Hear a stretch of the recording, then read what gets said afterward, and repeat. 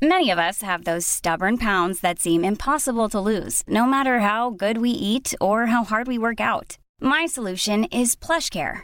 PlushCare is a leading telehealth provider with doctors who are there for you day and night to partner with you in your weight loss journey. They can prescribe FDA-approved weight loss medications like Wegovy and Zepbound for those who qualify. Plus, they accept most insurance plans. To get started, visit plushcare.com/weightloss. That's plushcare.com/weightloss.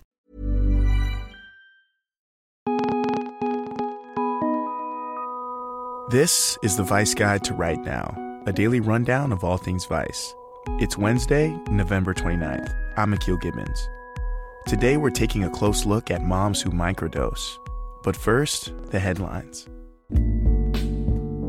Arizona Senators John McCain and Jeff Flake, among others, continue to express concerns with the proposed GOP tax bill, and Republican leaders can afford to lose only 2 votes.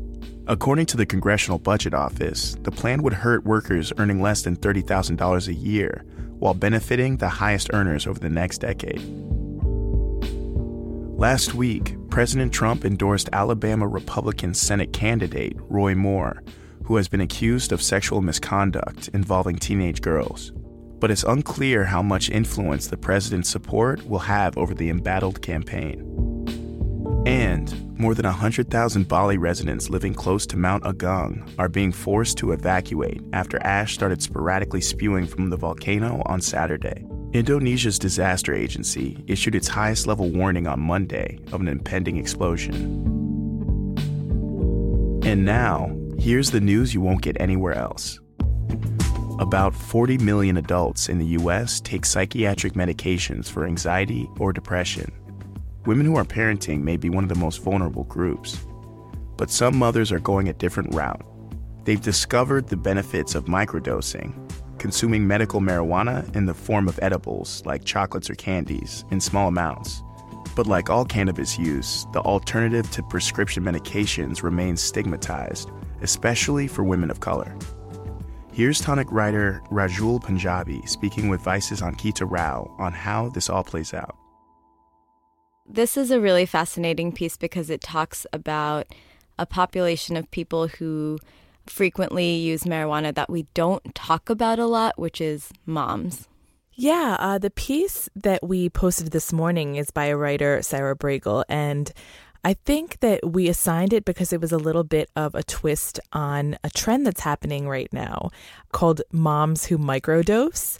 So there are these young mothers who are trying to do it all, of course, such a cliche, except a lot of them have decided to microdose edibles. So just eat small, amounts of weed, cookies, and things like that to cope with stress, anxiety. A lot of them really do believe it's better than mommy juice, which is red wine. There's also a big piece in here about race. How does race play into moms microdosing? A lot of the moms that are kind of hooking on to this trend, most of them actually are white.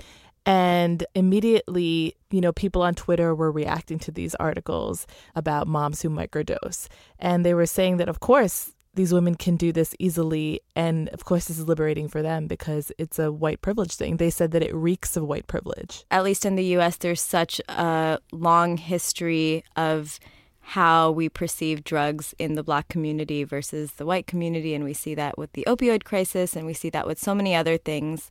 Do you think that weed will be perceived differently if it becomes more widely accepted by this nurturing community of mothers? The writer was presenting some very interesting quotes from some of these moms that argued that, yes, by putting this on the forefront, maybe we can shift the perception. But quite frankly, I don't see that happening anytime soon because there are the stereotypes, plus there are still the statistics about young Black Americans being arrested for weed 4 times more than white Americans when the usage and, possession and all of that and selling it too is the same. I hate to be pessimistic, but I think that's a big mountain to move.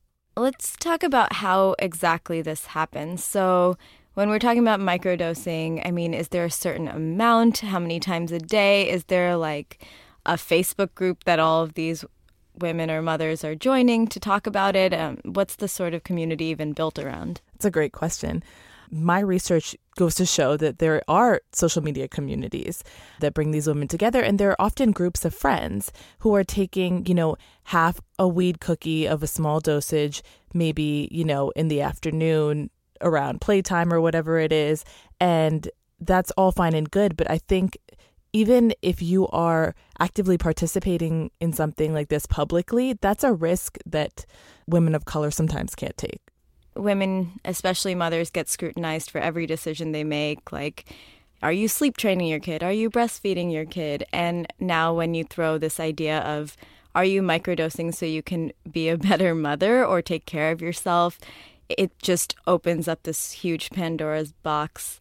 I mean, what you're saying is absolutely true. Everybody judges mothers for everything, but it's such a weird double standard. And the piece talks about this a little bit too, that a lot of people think it's strange or too bold for a mom to have half an edible when, a lot of women are opening their wine bottles at 3, 4 in the afternoon. And we all know that alcohol is a much bigger problem than marijuana is. And that's my personal opinion. So we know that one is safe enough to try, but it's just there's so much stigma, even for white moms, of course.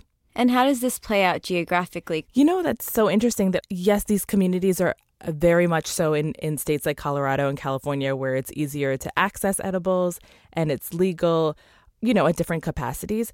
But even women of color in Colorado, there's this one woman in the article that she's Latina, and she says that I moved here from Miami and she had a community, but she's like, I feel out of place as a person of color and I cannot participate in this, even if it's completely legal.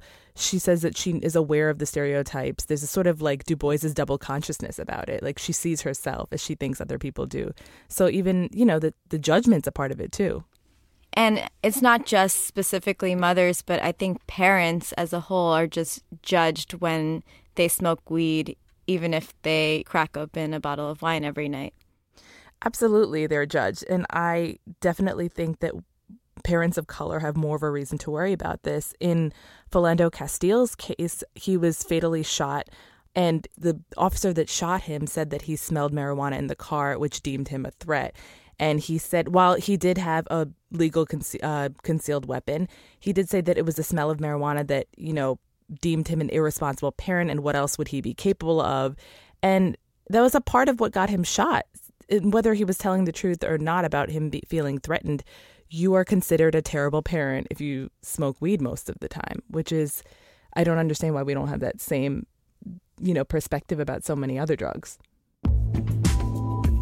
To read the full article on mom's microdosing, go to tonic.vice.com.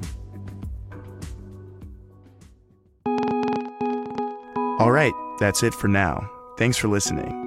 For more news and culture, check out Vice.com and tune in again tomorrow for another Vice Guide to Right Now.